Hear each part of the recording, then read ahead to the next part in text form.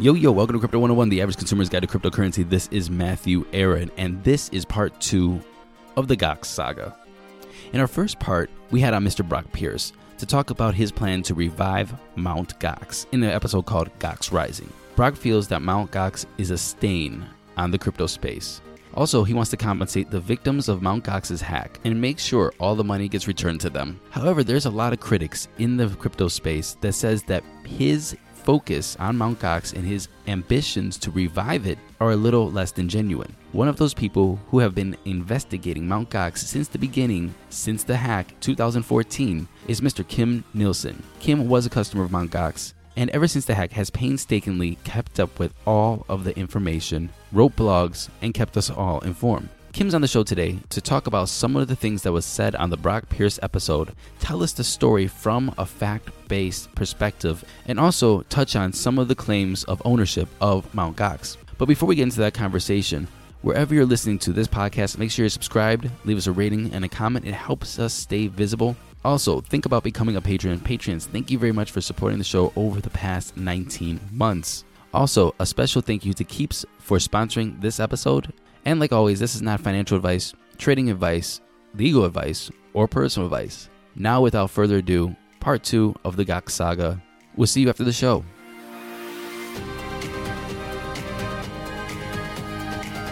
Kim Nielsen, investigator of the Mt. Gox story and former Mt. Gox customer. Welcome to Crypto 101, sir. Thank you. Nice to be here. Kim, before we go into the Mt. Gox story and the years of research that you have conducted about the losses, the revival, and the different players' positions in this story, let's learn a little bit about yourself. I'm basically a normal software engineer. I live in Japan now. Moved here 10 years ago. I code by day, and a couple of years ago, I developed a hobby of Mt. Gox investigation tricks. Basically, as you started out saying, I was a customer at Mt. Gox when Mt. Gox went down, lost money there, got really, really annoyed, and figured that, you know what, I don't think the police are necessarily going to be able to solve this. I don't think the government is going to be able to help. We might need to see what we can do. I knew roughly what Bitcoin was about. I knew how it worked. I knew that everything's on the blockchain and the public ledger.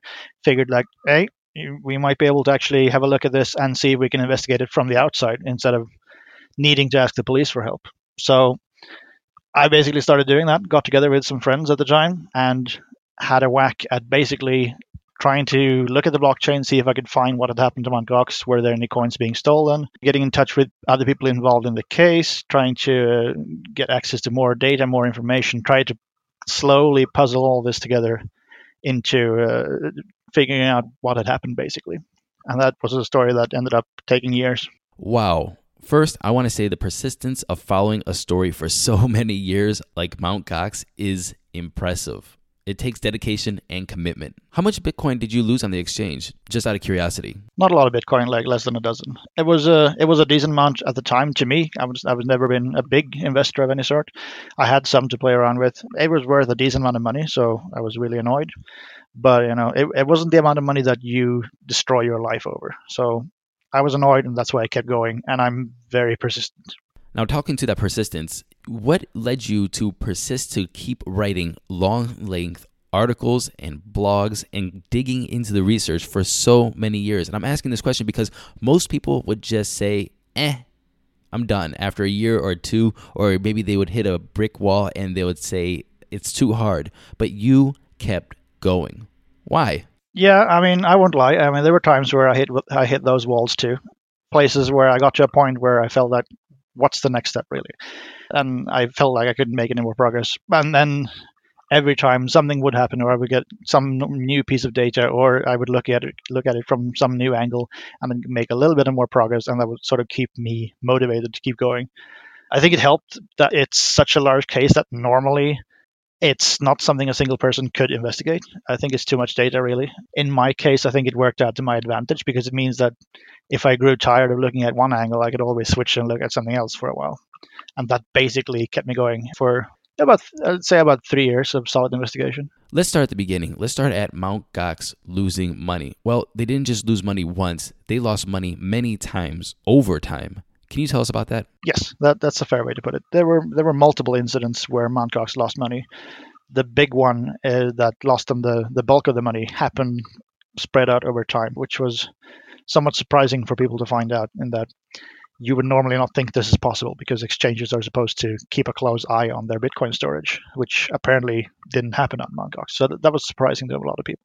Can you tell us that story? What you found in your investigation? Was it Mark's irresponsibility as the owner of Mt. Gox at the time that led to the massive hack or the siphoning off of hundreds of thousands of Bitcoin? And for my episode with Brock Pierce, Brock said that Mark was literally baking instead of being responsible and observing what was happening in the operations of his exchange. Can you comment on that? I don't know if there's a simple single answer to Mt. Gox. Like I said, it's a very complicated case, but like I mentioned earlier, the one big thing that I found was that coins were being stolen out over a long period of time. That implies that they couldn't have been watching, and that raises obvious questions like, okay, why wasn't Mark watching it then? My research is about data and numbers. I don't try to get into people's heads because I can't know what anyone was thinking. I've heard rumors that Mark was busy with other stuff or spreading himself too thin and at the same time not allowing other people to look at the numbers. If that's true, yeah, that certainly sounds like it was very irresponsible. I have said in some of my summaries and my presentations on this that I consider Mt. Gox to be originally a failure of being hacked, but it was made magnitude worse by not having a proper response or detection of that hack. And I think that stands true still today. So, of course, you don't want to speculate of what was going on in somebody's head, but what did the numbers say? What did the numbers tell you about where the Bitcoin was being siphoned off to and how it was being siphoned off? I've tracked a number of different incidents of different values and different numbers at different times. The biggest one was a bit over 600, about 630,000 Bitcoins that was slowly stolen out of the hot wallet and eventually went through a network of wallets owned by this Russian guy that's in prison in Greece right now. That's the bulk of the theft. There were also other incidents. Some of them happened really early before Mark Karplus even took over the exchange, so they happened under Jed McCaleb instead. Some of them happened during the transition period. There were some smaller thefts. There were some bugs that destroyed 2,000 Bitcoins, things like that. Lots of different incidents that all contributed to, in total, over 850,000 Bitcoins missing or lost or destroyed or stolen. You brought up a couple of people, Jed McCaleb and a Russian guy. Could you please tell us all the people that were involved in the Mt. Gox saga? Oh, that's a tall order. Mt. Gox originally founded and became sort of a Bitcoin exchange in 2010 by Jed McCaleb. By late 2010, Jed had decided that he wanted to get rid of the exchange and have someone else operate it so he could move on to other things. He asked around. One of the people he communicated with and negotiated with for a handover was Mark Karplus, who was running a Japanese company and I think he had done some minor consulting work as well for Mt. Gox. They drew up an agreement. It eventually got handed over, which was basically the entire company in exchange for 6 months of profit sharing. Ever since then, around spring of 2011, it was run by Mark Karplus. Mark had started off rough with some more incidents that lost Bitcoin. There was a big hack in June of 2011, which was due to old passwords being compromised because they were stored with a weak hash. Then around September 2011, this Russian hack starts happening that leaks Bitcoin out slowly. Around late 2012 or early 2013, Mt. Gox is more or less running dry on the Bitcoin front. They're getting by on daily transfers because people keep depositing money and enough to cover everyone that wants to withdraw money, but it's basically running on fumes. And this basically finally collapses in early 2014, and that's where we see the Mt. Gox bankruptcy start. Who was this Russian guy? And did they recover any Bitcoins if the Bitcoins were being leaked out to him in his account? So the Russian guy in jail is called Alexander Vinnik. He is someone that appeared in my investigation. He was one of the few names that I was able to identify. He basically acted, I believe, as the money launderer for these stolen Bitcoins. As they came out of Mt. Gox, they were sent into Vinnik's wallet. He moved them around a bit. Some of which he moved to BTCE. Some of them he moved to TradeHill. Some of them he moved to Bitcoinica. Some of them to Mt. Gox itself as well, to sell them off as stolen coins and try to transfer them into cash, I believe. Much later, more people are starting to see this, and the US is starting their own investigation as well. And they find this as well. And there's an arrest warrant out for Vinnik that eventually caught him while he was on vacation in Greece. And that's basically where that story is still on pause today, because they're fighting over his extradition. Gotcha. Going into the ownership of Mt. Gox and some of the creditors of Mt. Gox, can you let us know where Mt. Gox sits with the creditors? I hear multiple stories. Can you please help us clarify? Let me try to recap the bankruptcy story as well, as shortly and briefly as I can. It's, by all means, it's as complicated as the Mt. Gox story itself. So basically, when Mt. Gox collapsed, their website was going down. They disabled withdrawals and whatnot. And eventually, I believe it was on February 24th, 2014, they closed down the website. Or was it the 28th? Anyway, end of February. At that point, Mt. Gox files for civil rehabilitation with the Tokyo court. And that's basically similar to filing for bankruptcy protection in this case. So basically, stalling for time and looking for options for how you can restructure and save the company and recover from losses and whatnot. It's in this time window that Brock Pierce's company, Sunlot, approached Mark Karpeles, or rather Tiban, the company that Mark Karpeles owns, which in turn owes Mt. Gox, and negotiates to try to acquire the Mt. Gox shares that Tiban owns. And they're negotiating for this, and they sign a letter of intent for it. But before any of that gets finalized, basically, Mark realizes that Mt. Gox is in civil rehabilitation, which means that you can't do anything without the permission of the court. So he basically tries to wind that back and restart negotiations properly under the court. And then that never went anywhere further from that. So that basically, negotiations stalled and never went anywhere. A while after that, after some push from creditors, Mt. Gox instead files for bankruptcy, which means to liquidate all assets and try to pay them out to creditors, which basically is admitting failure to rehabilitate and instead just giving up. And now it became a normal bankruptcy proceeding where you get hold of all creditors, you make a list of how much everyone was supposed to have, and then you look at what's left in terms of money, and you pay that back out. Now, Mt. Gox is special because there's quite a lot of money left in Mt. Gox. There was 200,000 bitcoins found after the collapse that was still untouched. So those are the assets that everyone's now trying to figure out how to pay them back to the creditors. This is a legal bureaucracy, so of course that takes a ton of time, and that's why this is dragging out for years and years. Basically, that's the way it's been for quite some time until coming up into 2017 with the ever-increasing Bitcoin price, where the case runs into an unforeseen corner case of the law, basically, where the Bitcoin price has appreciated so much that these 200,000 Bitcoins are now worth enough to cover what the dollar value of everyone's original Bitcoin holdings were worth at the time the bankruptcy started. And under bankruptcy law, everything counts as that value as of the commencement of the bankruptcy, which means that as of that point, there was an absurd surplus of funds, meaning that everyone would get paid out as much as their Bitcoins were worth in 2014, and then there would still be money left, and you would pay that to the shareholder, in this case, Tiban and partially Jed McCaleb. And of course, Tiban being owned by Mark Karpeles, some of that would then go to Karpeles. Now, that's obviously an outrageous outcome that no one was willing to accept, but that's the law of how bankruptcies are supposed to work. So since that point, creditors have been working to instead push Mt. Gox back into civil rehabilitation, so back to the original sort of attempt to restructure the company in a way to handle its funds without bankruptcy liquidation. And that was eventually approved by the court in the middle of last year. So ever since then, the bankruptcy trustee has been working instead to draw up a plan where everyone's claim can be reevaluated and paid out to creditors in full instead of any of this shareholder nonsense. And that's basically where the bankruptcy is today. So just out of curiosity, I ran it through a quick calculator really quick. 200,000 Bitcoin at today's prices is $727.5 million. Yep. How much of that is going to the creditors and how much of that would go to the shareholders? At the moment, all of that is going to the creditors. And some of those Bitcoins have been sold by the trustee during the bankruptcy, and they were sold at a higher price. So actually the assets of the estate is a bit more than those $700 million.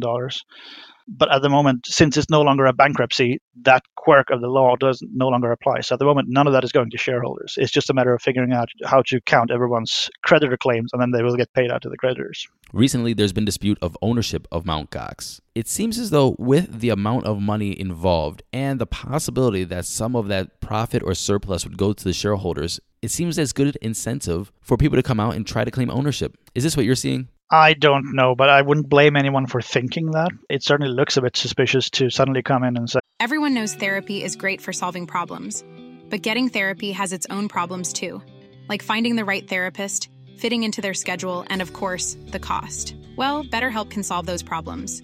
It's totally online and built around your schedule. It's surprisingly affordable too.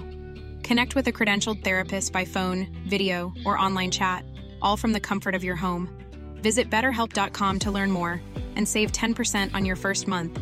That's BetterHelp, H-E-L-P. By the way, I own all of this, and be extremely focused on this surplus that, as we just established, as creditors have spent a lot of time to make sure that that won't happen. And then suddenly now someone appears and seems very focused on that surplus and talking about ownership of the company again. It seems a bit suspicious. I don't know if that's the motivation behind it, but it doesn't help the credibility, I would say.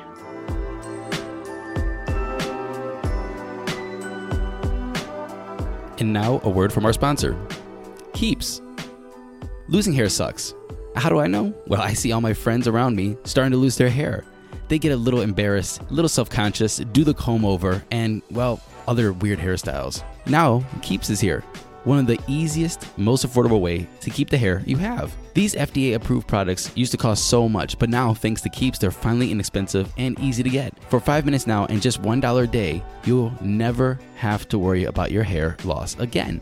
Getting started with Keeps is so easy. Sign up takes less than 5 minutes. Just answer a few questions, snap some photos of your dome. A licensed physician will review your information online, recommend you the right treatment, and then Keeps is shipped to your door every 3 months. Keeps is only $10 to $35 a month. Plus, now you can get your first month free. That's a hell of a deal for getting to keep your hair. To receive your first month treatment for free, go to keeps.com/crypto. That's KEEPS.com/crypto.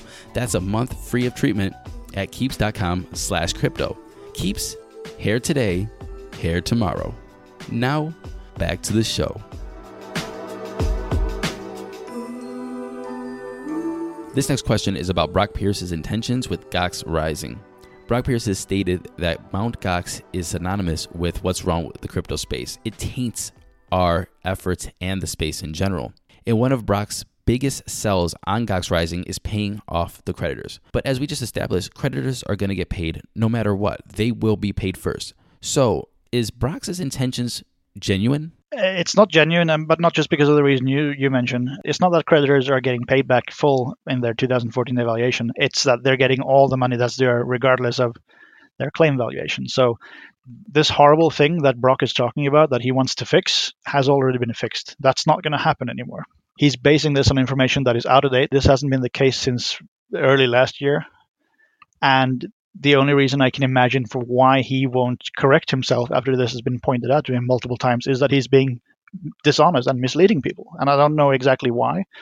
But yeah, it's simply not honest at all to say that there is a surplus that's going to Mark Karplus unless we let Brock come in and take over. In what ways has this been resolved already? You just said that Brock's information is out of date and that he does not need to be involved at this point. So what was resolved up to this point? The thing that has been resolved is that it's no longer, legally speaking, a bankruptcy. It's a civil rehabilitation. And that distinction is important, both because there's more flexibility involved in a civil rehabilitation when it comes to valuing claims and how you pay them out, but also the fact that the process is restarted, which means that you can value claims at more modern values.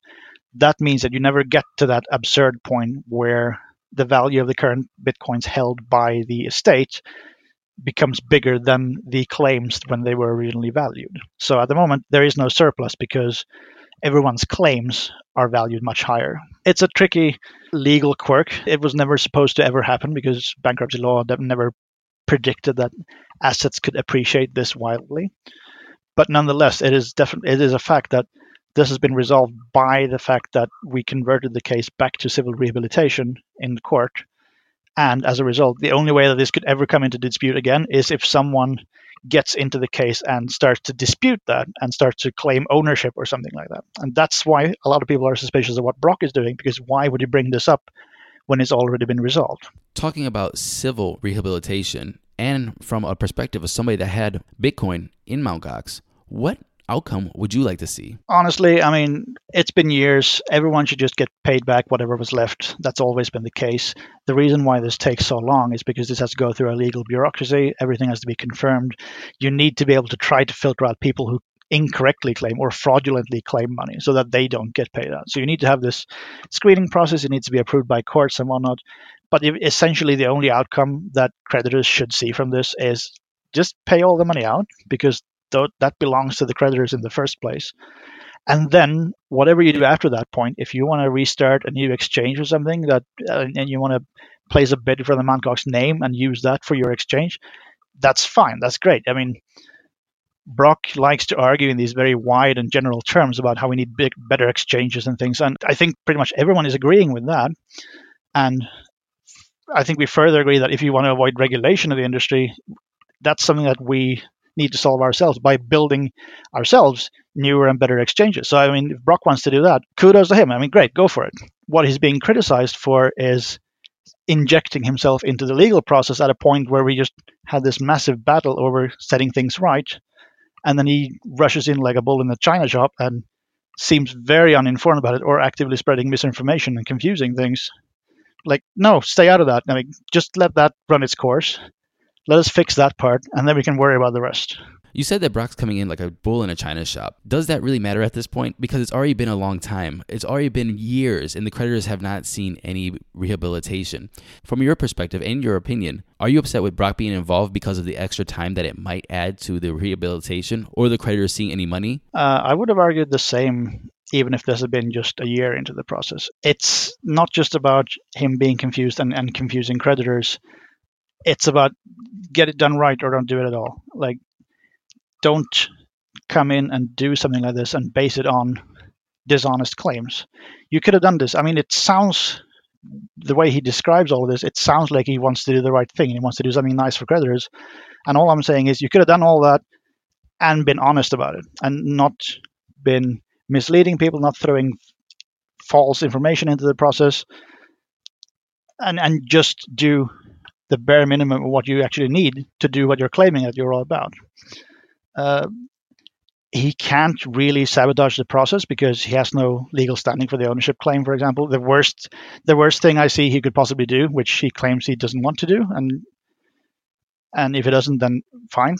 But if he thinks he has a leg to stand on in his ownership claim, he could, for example, try to litigate over it. He could say, go to the bankruptcy trustee, go to the court and say, no, I actually insist that I own these shares and we have to sort that out.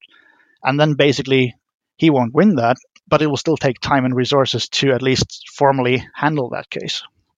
So it would still take time, and it would still be an annoyance. And meanwhile, as someone who has spent a lot of time digging into this case and just trying to get to the truth of the matter, I object on a very personal level that someone is coming in and is trying to confuse the matter and rewrite the story. What are those dishonest claims that he's making? I think it's very easy for someone to say, hey, they're being dishonest. Right. Like what you said, ownership. But what is he using to validate those claims specifically? Back in 2014, immediately after Mt. Gox went down, Brock's company went to Corpolis and negotiated to try to buy Mt. Gox from Tibon. That is undisputed. It's certainly true. They signed a letter of intent, which is what you sign at the beginning of negotiation to outline the negotiations and what you want this to lead towards. At the conclusion of those negotiations, you sign the actual formal agreement that sets the final terms of the acquisition, and then you're done.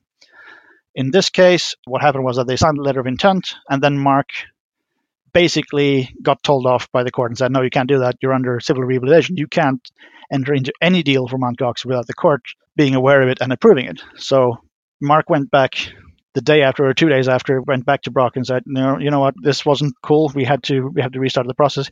Could you please sign this confirmation that we have mutually rescinded this letter of intent that we signed the other day so we can make a clean slate? Now, this is where the straight up dishonesty, in my opinion, starts, because Brock has refused to sign that document, and instead he argues that since that document has the chapter heading of confirmation, he's saying that this is a letter where Mark confirms that he sold the company. But it was only ever a letter of intent. This was never a finalized deal. There was no legal right to sell Mt. Gox like that. But this is what Brock, even to this day, is claiming that no, this is actually a finalized deal. It was legally binding. Mt. Gox belongs to him, except he doesn't ever intend to make any claims on it. But he still insists on it, and there's no way you could look at the material and come to that conclusion, which makes me conclude that instead that he is intentionally misleading people or has convinced himself that this is the reality he lives in. Now, I know we don't want to speculate, even though we might have speculated quite a bit along this journey, but I think everybody knows that an LOI is not a legally binding document for sale or for purchase of an asset or a company or anything. Is it possible that Brock actually has other documentation, or there has been other documentation filed besides the LOI, or there is wording within the LOI that could prove or make a more substantial claim to ownership of Mt. Gox? No, I don't see any possibility of that. If there had been better evidence, Brock would have shown it, if not to the public, then to the court. Because basically now there's nothing but this letter of intent, which proves nothing. And in this case, the absence of evidence is evidence of absence, in my opinion. I know this is a speculative question again, and let's keep Brock or any other actor out of this, but I want to understand the motives of trying to claim ownership of something that's bankrupt, that has creditors coming after money, and that has a bad brand. There seems no other motivation besides the possible payout to shareholders if there is a surplus. Is that the possible benefit? I don't know if there is any financial benefit to it at all. I mean, the surplus isn't there.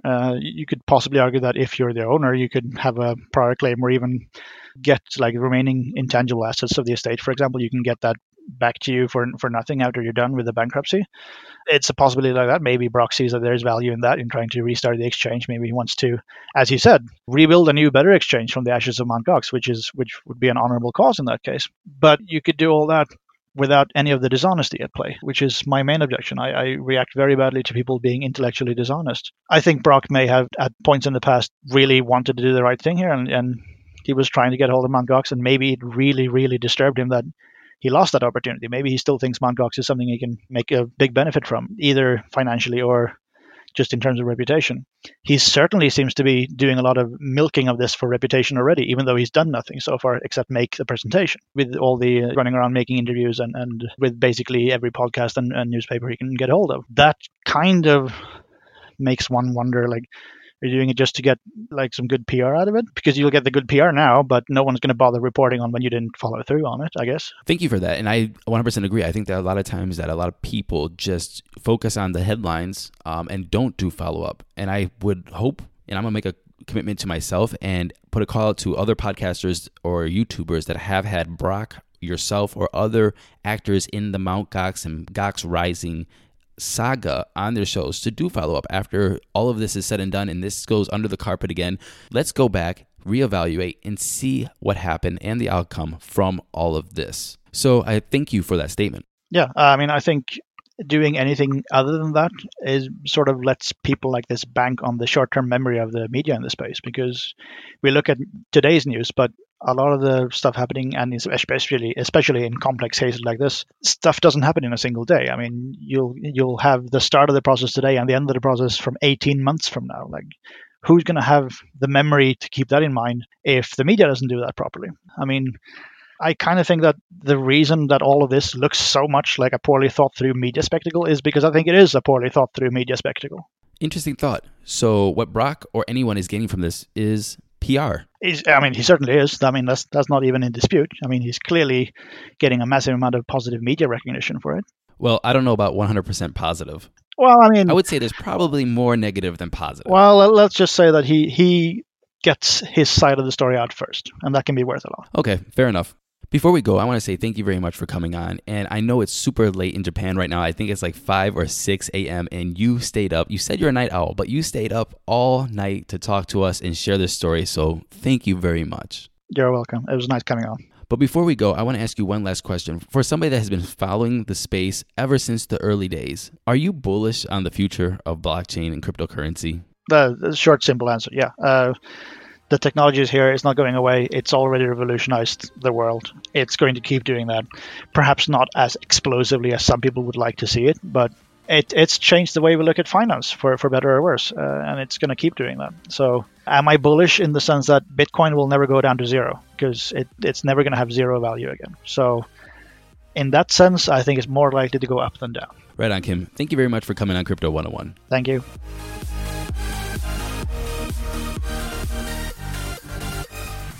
Thank you very much for listening to this episode of Crypto 101. Kim, if you're listening, thank you very much for coming on the show. It was a pleasure to meet you, sir, and I hope to see you one day in Japan or at a Bitcoin conference somewhere around the world.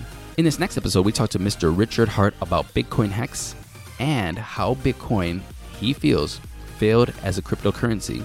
This episode is an edited version of the live video that Richard and I did last week. So if you want to see the live video, you can go to Richard's YouTube channel, Richard Hart, and watch it there. Or listen to this next episode, which is edited and much more concise. Like always, ApogeeCrypto.com, APOGEE Crypto.com, the best place for your real-time prices. And I want to say thank you very much to Mr. Jay LaBella for editing this episode. We'll see you in future episodes of Crypto 101. When you need mealtime inspiration, it's worth shopping Kroger, where you'll find over 30,000 mouth-watering choices that excite your inner foodie. And no matter what tasty choice you make, you'll enjoy our everyday low prices, plus extra ways to save, like digital coupons worth over $600 each week. You can also save up to $1 off per gallon at the pump with fuel points. More savings and more inspiring flavors make shopping Kroger worth it every time. Kroger, fresh for everyone. Fuel restrictions apply. Save big on your Memorial Day barbecue, all in the Kroger app. Get 3-pound rolls of juicy 80% lean ground beef for $3.49 a pound with a digital coupon. Then get select varieties of flavorful Powerade, Body Armor Super Drink, or Arizona tea for 77 cents each, all with your card. Shop these deals at your local Kroger today, or tap the screen now to download the Kroger app to save big today. Kroger, fresh for everyone. Prices and product availability subject to change. Restrictions apply. See site for details.